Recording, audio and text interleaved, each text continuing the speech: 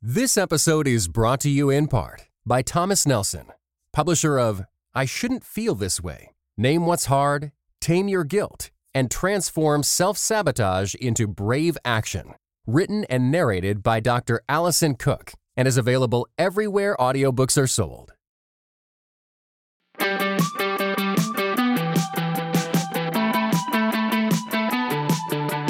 Welcome to the Crafting Character Podcast. Steve Carter here, and in association with my good friends at Preaching Today and Food for the Hungry, I bring you a podcast that helps you get better at the craft of preaching and teaching and communicating while always ensuring that your character leads the way. Well, today I'm excited because I get the chance to talk to Mark Dance.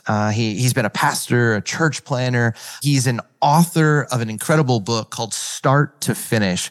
And I'm really excited because as we kind of end 2023 and we start to look at the year ahead, I really wanted to just bring someone in who I think could really help us. Because I really believe that, you know, the way that you arrange your calendar speaks volumes to what's most important. You do that over the course of a decade, 2 decades, 3 decades, and that's the kind of fruitfulness of ministry that you'll have. And I got handed this book from a buddy of mine, and he just told me you're gonna like this. And I started plowing through it, and the way that Mark writes, it's just like boom, boom, boom, one punch after another. And it's thoughtful. And so I'm really excited. And I know you will all be blessed, especially going into this next calendar year, to have the wisdom from Mark Dance. Mark, welcome to the Crafting Character Podcast.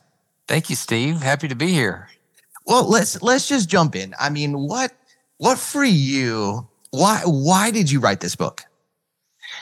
Well, I pastored churches for 27 years, and then Tom Rainer asked me to start Lifeway Pastors 9 years ago this month. And as I thought about, as I was talking to pastors about leading their own lives and their families and their churches, it occurred to me that, you know, didn't have a resource that could kind of elaborate. And that was a challenge that Lifeway leaders challenged me with, was to write my core message.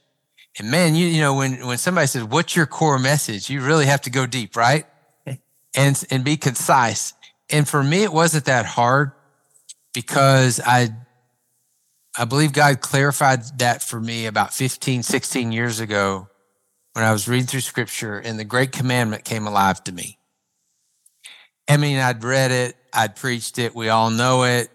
The scribe who asked Jesus what the greatest commands knew it, his parents and grandparents, and he himself said it twice a day his whole life. So for me, though, the clarity of this is the most important thing you're going to do.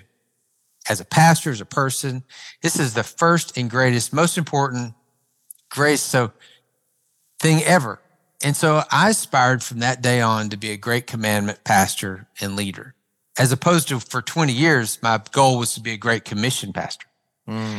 Which is admirable. It just falls short of God's clear goal. He didn't say that's your first and most important thing you want you to do. And you know, every single pastor and leader who's a great commandment leader is going to be a great commission leader.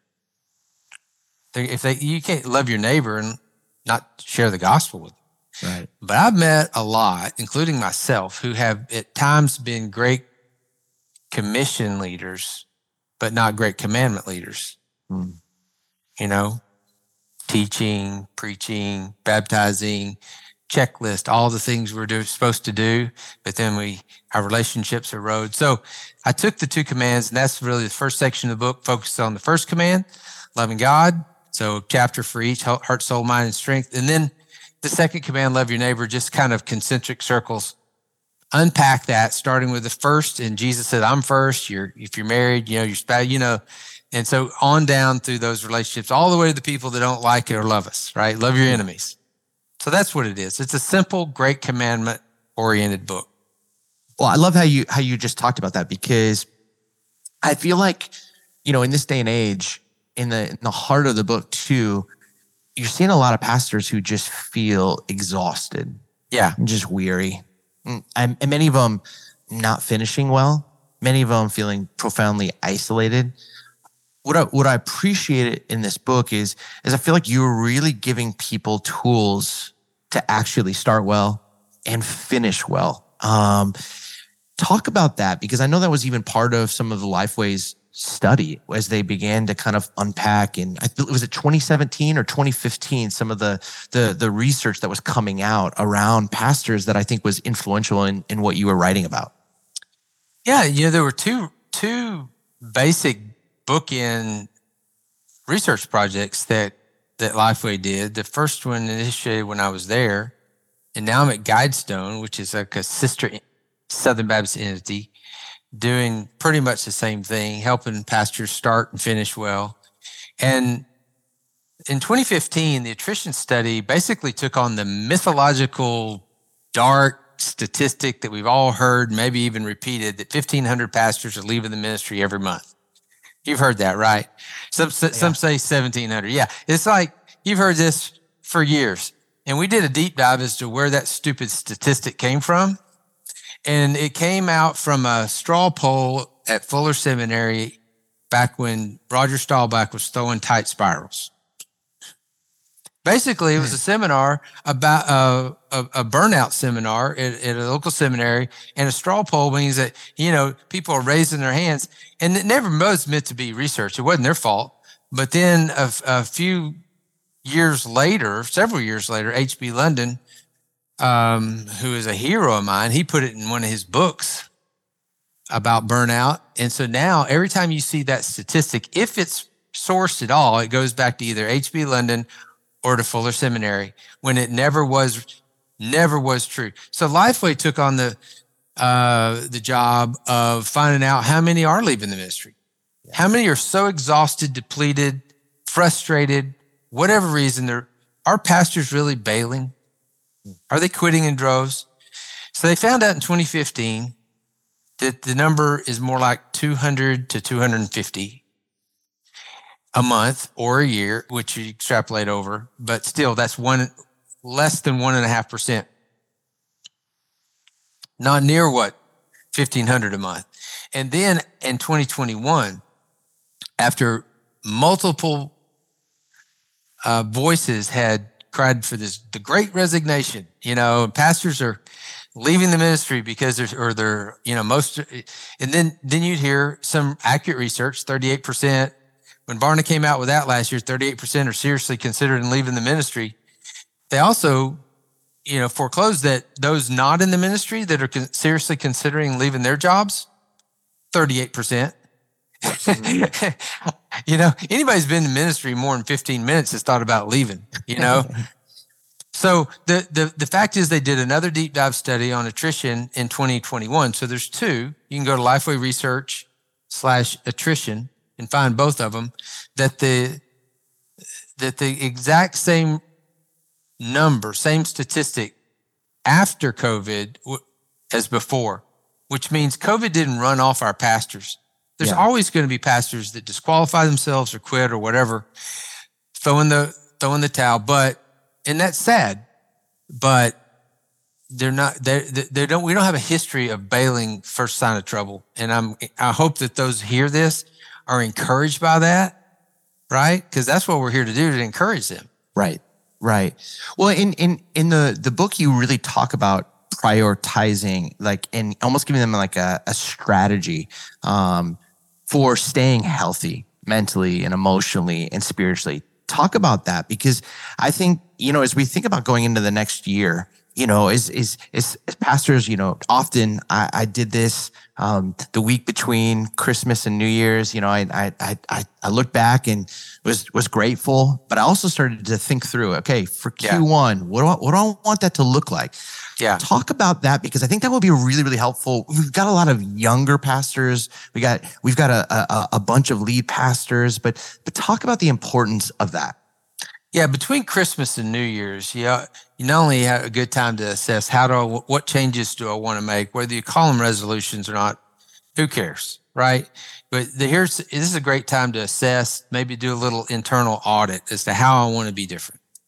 And I love the title of this podcast, craft and character, because almost everything in our job description in 1 Timothy 3 is about character, right? Yep.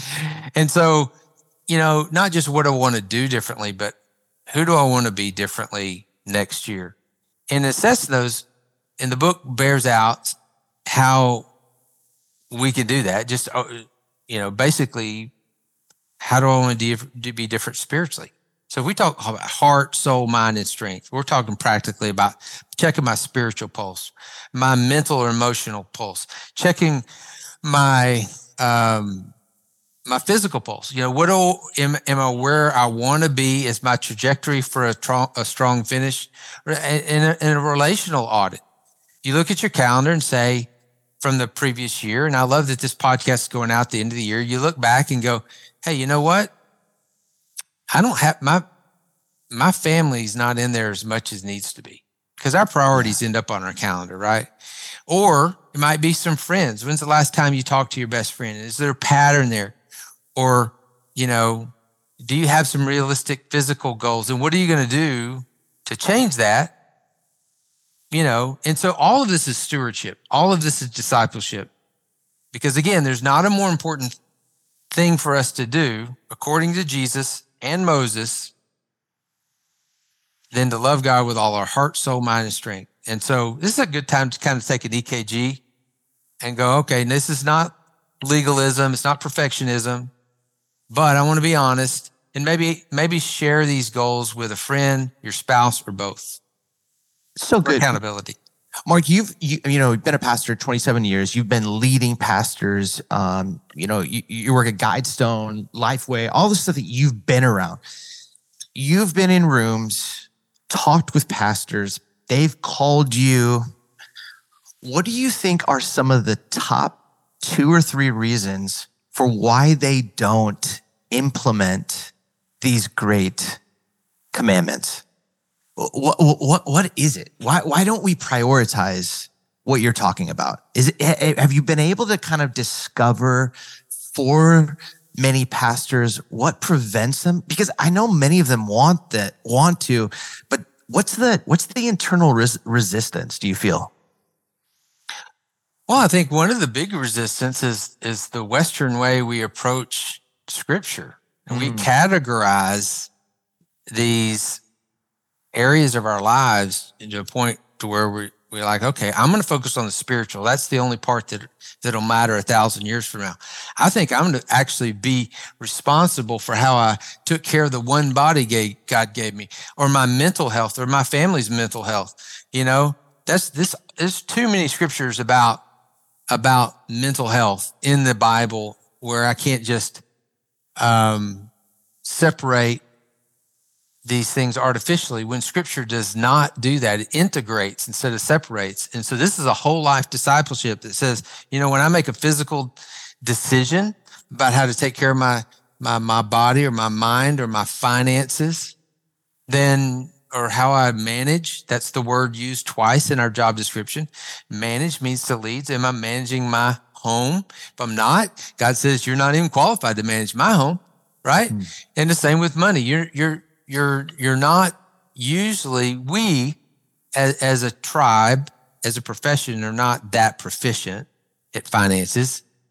Is that fair to say? I mean, we don't have a lot of educational background, but we're not even the most proficient person in our home most of the time, but we are the most responsible person in our home for every dime. And we are the most responsible person in our church if we're the pastor. But again, that doesn't mean you have to be the most proficient. You have to ask for help. So here's the big answer to your question. Okay. Pastors need humility to ask for help. Physical, mental, financial, relational. We are not called to be proficient in other people's professions. We called to lead, feed, and love our people. And let's be awesome at that. And then let the interdependent body of Christ help us with things we stink at. Yeah. But that takes, you have to overcome some pride to go, you know what? I'm not here just to discover my gifts. I'm here to discover the gifts I don't have, and then find them in the body of Christ. Yeah. It takes a lot of pressure off of us. I think the humility required that you are talking about because there is that pressure to be proficient in all of these areas. Yeah. I remember hearing about one senior pastor, and he introduced the person to his right and the person to his left, and he said, this is my weakness number one, my weakness number two. And what he was saying was the person beside him was the proficient one in his biggest weakness of money, and the other one was the biggest proficient voice in strategy, and he's like, these represent my two biggest weaknesses, and they're taking our church so much farther. And I loved his humility in that, but I think for so many pastors, they just can't seem to do that. I think too, relationally, yes, you break this down, like get to know your neighbors. Like even just talked about like just a moment ago of, hey, when's the last time you talked to your close friend and had like an honest, like, hey, how's your heart, mind, soul, body conversation with it? Like, I think so many of us are just constantly leading and going, and we might shoot a text. We might be in a fantasy football league. We might, have some moment of like, hey, saw that sermon you did, great job. But it's not talking about what's really going on. And I think to your point, like, man, there's a humility to ask for help and say, man, I need to have this conversation. I need to have that. Talk about that. Yeah. Well, Steve, I hear a lot about pastors in isolation, and that is a challenge, but it's the most preventable challenge I've seen in ministry. Yeah. I started pastoring 36 years ago, and God surrounded us with people. And some listen to this, or maybe working a little more remotely than others, but there are people that God has in our church, in our community, other pastors, and now we can reach each other like you and I are doing right now in different cities so easily. Isolation is preventable. It's very dangerous as well because we need people. As a caregiver, it's counterintuitive for us to ask for help from people, but it's essential because it's part of self-care. Self-care is strategic. It's not selfish. It's important. 1 Timothy 4:16 is my favorite verse in the Bible related to what I do. Pay close attention, Paul tells Timothy. Pay attention. It's the second time he tells it. The first time is in Acts 20. Pay attention to your life, he tells them. Both times, life comes before ministry. Yeah. In Acts 20, pay attention to your life and your flock. And in 1 Timothy 4:16, pay attention to your life and your teaching or doctrine.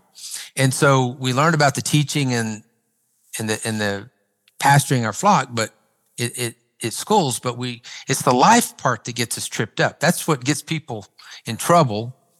And so here at the end of the year, like you're saying, say, hey, you know what? It's been, when's the last time I talked to my best friend? Or my top 3 best friends. I ask pastors that all the time at live events, which is just about every week. Who's your best friend? And I've had pastors say, I don't have a best friend, or I used to have a best friend. Or what do you like to do outside of ministry? And they'll start looking up in the ceiling, trying to think about what they used to do. Yep. When's the last time you took a day off? When's the last time you took a vacation? As if stopping is an option. It's still the 4th commandment every week. And so we're no better or worse. We have the same marriage and children challenges that everyone else does. The same physical, we need sleep just like everybody else does. And so it's not admirable for us to neglect ourselves. And that's a big difference between neglecting ourselves and denying ourselves. One's admirable and one's moronic. Yes. Because 1 Timothy 4:16 goes on to say, pay close attention to your life and to your doctrine or teaching. Persevere in these things. For in doing this, you save not only yourself, but also your hearers. Which means this helps other people when you have, managed the whole part of your life. And again, not to perfection, because it's a grace zone we're in right now, but to go, you know what? I'm at the end of the year, and I'm going to make some changes, some tangible, realistic changes that'll move the needle. They won't guarantee that I'll live a certain way, or I'll finish it exactly the way I want. But I'm going to steward my whole life as if I'm preparing for a strong finish, one that'll glorify God, one that won't victimize my family. I don't want my wife, when she outlives me, to borrow money from my kids because I didn't prepare for retirement. And so let somebody that's more proficient at you, preferably someone at Guidestone, because if every time I say Guidestone, I get a raise. So I'm going to say it 4 or 5 more times. But see, wherever you can get it, help on protecting your family or preparing them for a strong finish, let somebody help you. Yeah. I think it's so good. And, it's at the heart of Start to Finish, this great book that you've written. But, 1 Timothy 4 is kind of at the backdrop of how we got the name Crafting Character. Because I love verse 16. I love how he says, don't let anybody look down on you because you're young, set an example. So it's all character, Right. But then he goes into these matters and he says, hey, be devoted to your gift. Yes. Be diligent in these matters so that everyone may see your progress. Give yourself fully to them. And to your point, he says, pay attention to your life. Exactly. Like you said, what's often though is most pastors are paying attention to the lives of their congregation, not their own. And I love how that verse ends, just how you said it is, man, you'll save yourself, not just yourself, but your hearers also. If we're not taking care of this temple, if we're not taking care of this mind, this body, this soul, and what can we offer that's going to be for lasting good to our kids, to our spouse, to our church, to our people, to our neighbors, And I really feel like you just get after that in this book. I'm curious because how did you get 1 Timothy 4 to be that life verse? Like, pay attention to your life. I love the way you said that. Was that how did that become for you? Well, like the Great Commandment, there was a point to where I like to think of it like a face mask moment, which is like illegal now. But in a long time ago, if a football coach wanted the undivided attention of one of their players, they just grab their face mask. And that's the most efficient way to get a hold of somebody's attention. And so that's what God did for me. He's like, wow, this is so clear. And because it's clear, it's compelling. And because I pastored 27 years full time, but I've also done interim pastors. So I've still got the stink of the church on me, if you know what I mean. I'm still preaching. I'm preaching more than I've ever preached in my life, and with pastors and in churches. But this passage became important because of the way it blessed others.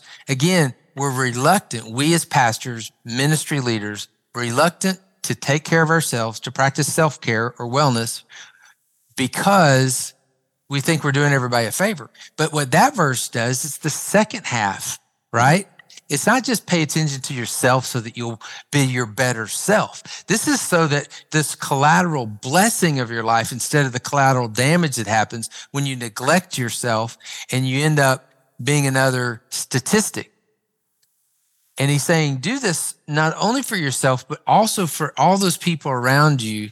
And when you do that, you're discipling them by the way. And so the second half of Start to Finish talks about how to prioritize relationships. It's pretty simple, basic. There's nothing in there. I appreciate what you said about it, but there's nothing there that ministry leaders hadn't already learned somewhere else and taught somewhere else. But it's written as a pastor's guide to leading a resilient life and a resilient ministry. And it prioritizes the people God says. What is unique about our profession is that we're the only profession on this planet that I've known about, that I've heard about. And I've asked this for 9 years. I've been doing pastoral ministry to pastors for 9 years. I asked this at all the seminaries multiple times. Have you even heard of another profession besides ours that requires that you succeed both at home and at work, that has our wife and kids in the job description? There's not one that I've heard of. I'm still asking that. Yeah.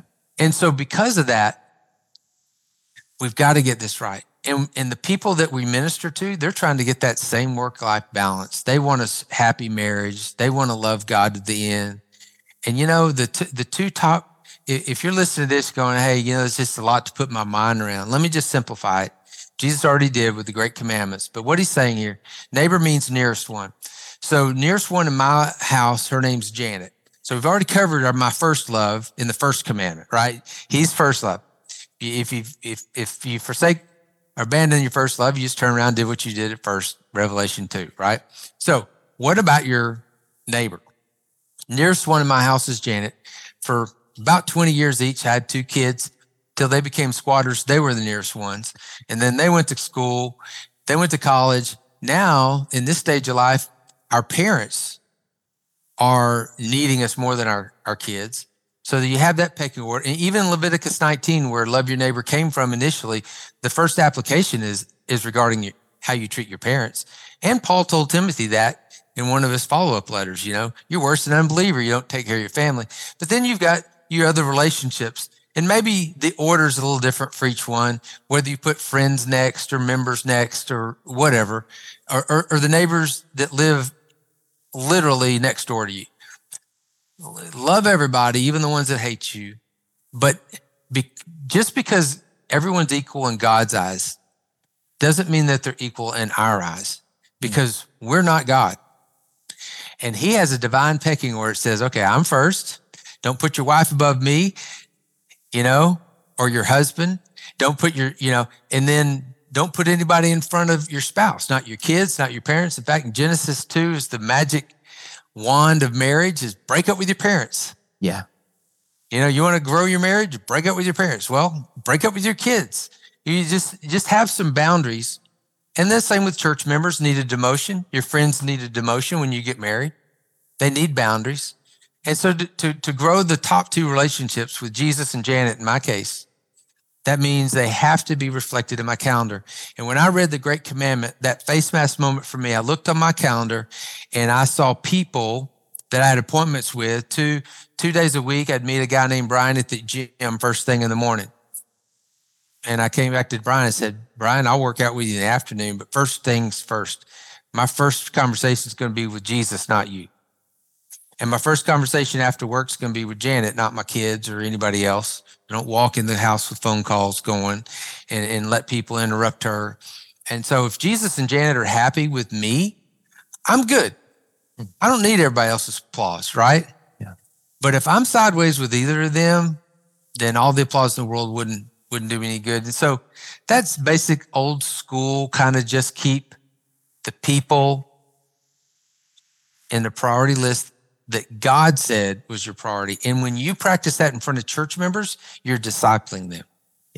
Yeah. It's amazing how many young pastors, nobody ever taught them this. Right. Many pastor friends I know in their 40s or 50s, I mean, it's almost like assumed. And like you said, it's kind of like you're taught this and you taught the Great Commandment. You're taught about the Shema, love the Lord your God with all your heart and your soul and your mind. You're taught this, and who your neighbor is, but you put it all together.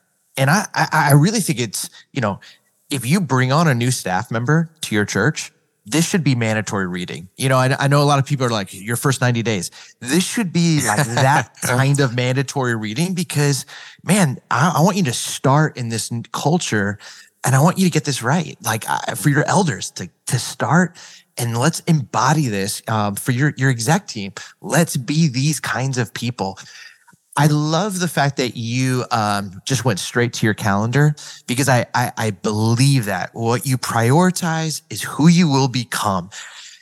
Do you find yourself being someone who like every 30 days you adjust a little bit? Are you like tinker with, or are you kind of like at this day and age, man, you're pretty routine. Like structure breeds a level of freedom for you. How do you arrange your calendar is what I'm trying to get at. Well, I think like a lot of folks listening right now, this end of the year is a great time to assess how do I want to make changes. Along the way, of course, you'll make tweaks. In my situation is a little different now in that my ministry's national, so I've got to kind of budget my time. And also, I'm 58 years of age, so I cannot overcommit like I did before, just bounce right back.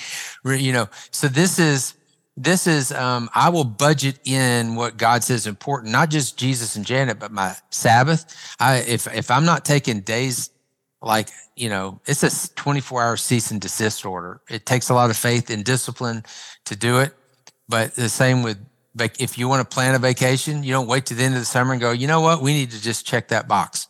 Or you have to go and be the leader of not just your church, but your home. Remember, they are intrinsically connected. And then when you have children like you do, you have still children at home, you make decisions there that are different when you're empty nest like I am. Yeah. And so each stage is a little different. The challenge when your children are, for those you said some young listeners, if you have preschoolers at home, you're not going to date like you did before you had kids or after they leave.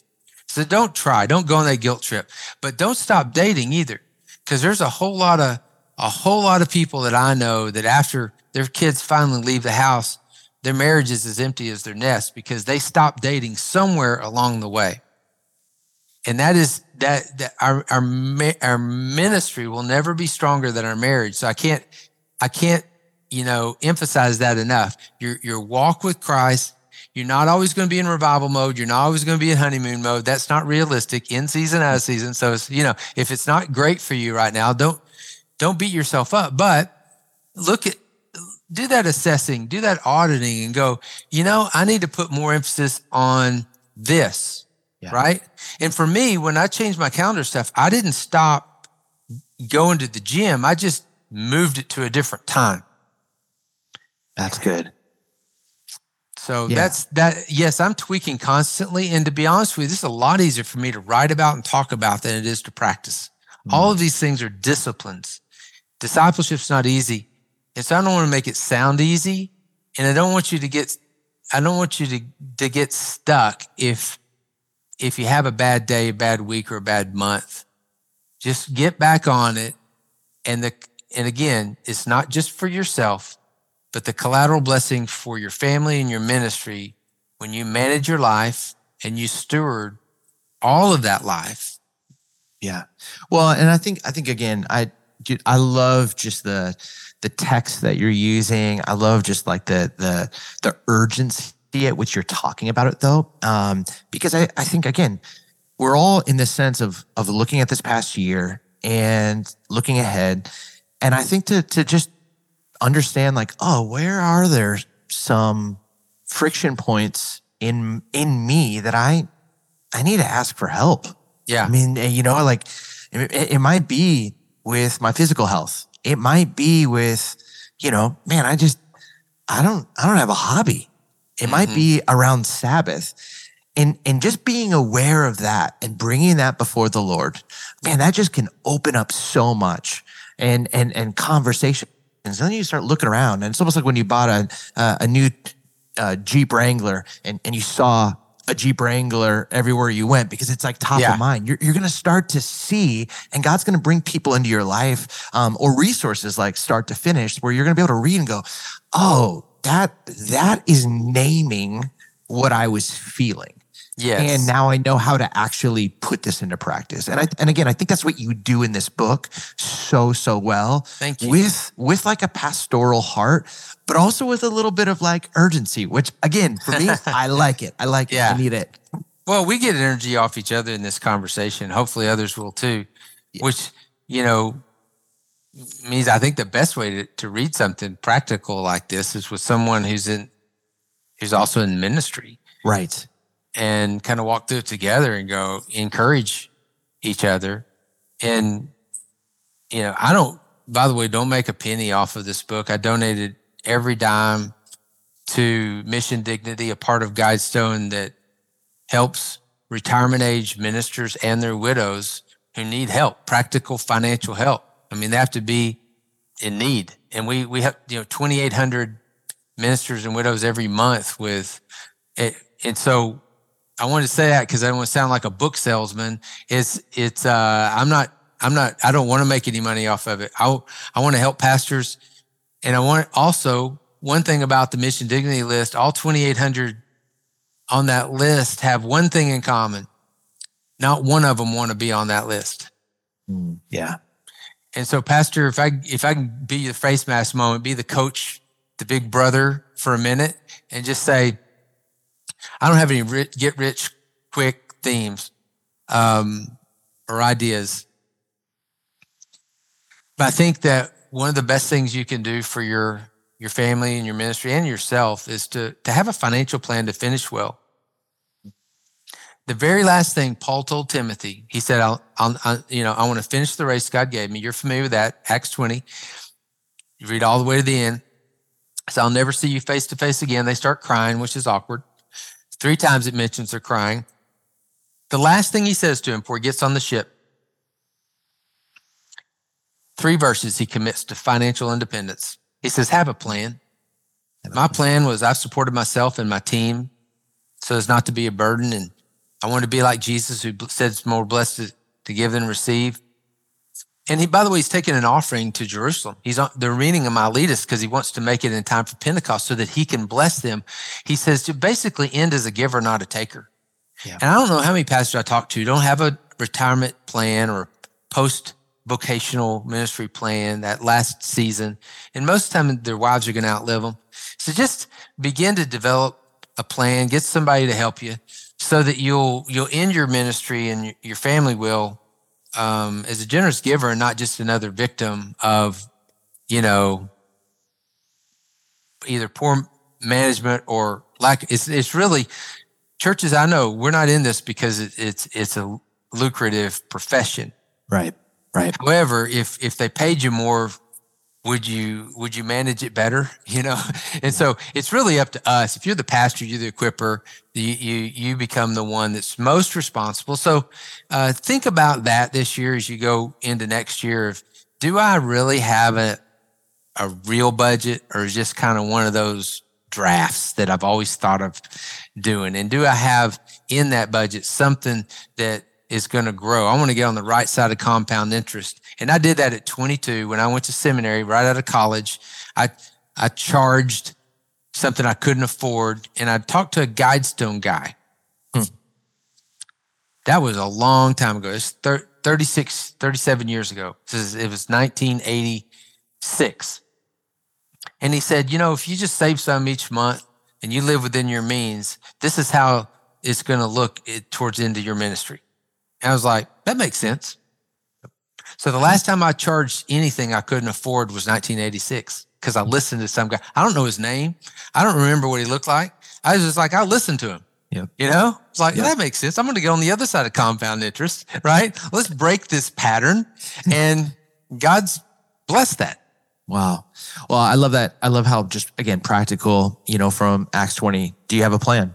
And I think that's important. And, we know this from the pastoral side. Every one of us who have had to officiate a funeral, and we're sitting with the widow, and they're waiting on a life insurance check, or they don't know if there's one coming, or they don't know what the future holds, or they're just under it. And you just sit there and you go, oh man, I'm not even just having to walk with you in the grief. I'm having to walk with you in the reality that you didn't have a plan.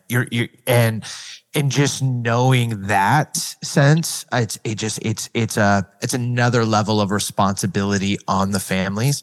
Yeah. And I know for so many of you pastors, like, you don't have a plan. And I got a plan. It's what comes out twice a month, and I put it away, and it's awesome. I don't like to do it, to be honest. Yeah, me either. But the discipline is making decisions against yourself, against what the flesh wants in that moment. Yeah. But you're getting on the other side of compound interest. Mark, let me just ask you this: let's say a pastor's listening to this right now, and he's like, "Okay, dang it, you got me. I don't have a plan, and I'm in my 40s or I'm in my 50s. What would you recommend that they do? Start today. Okay. You can't undo anything. Just start now. I don't care how old you are. The average age of the ministers that come to Guidestone for financial help is 42.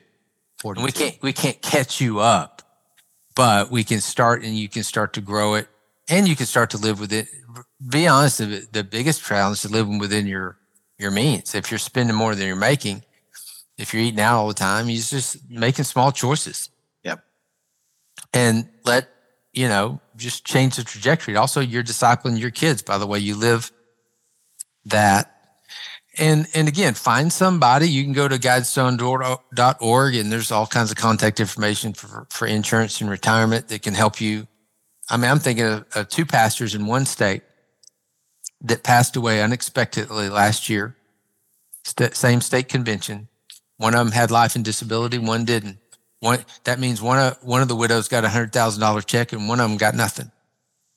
And it was very, very cheap.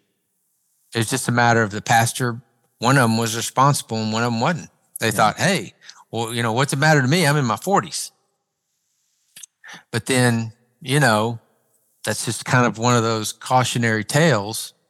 But be responsible, know what the plan is, make sure you get help, but own it. Yeah. Manage it. The word manage is translated lead in Romans 12, one of the spiritual gifts. It's the same word.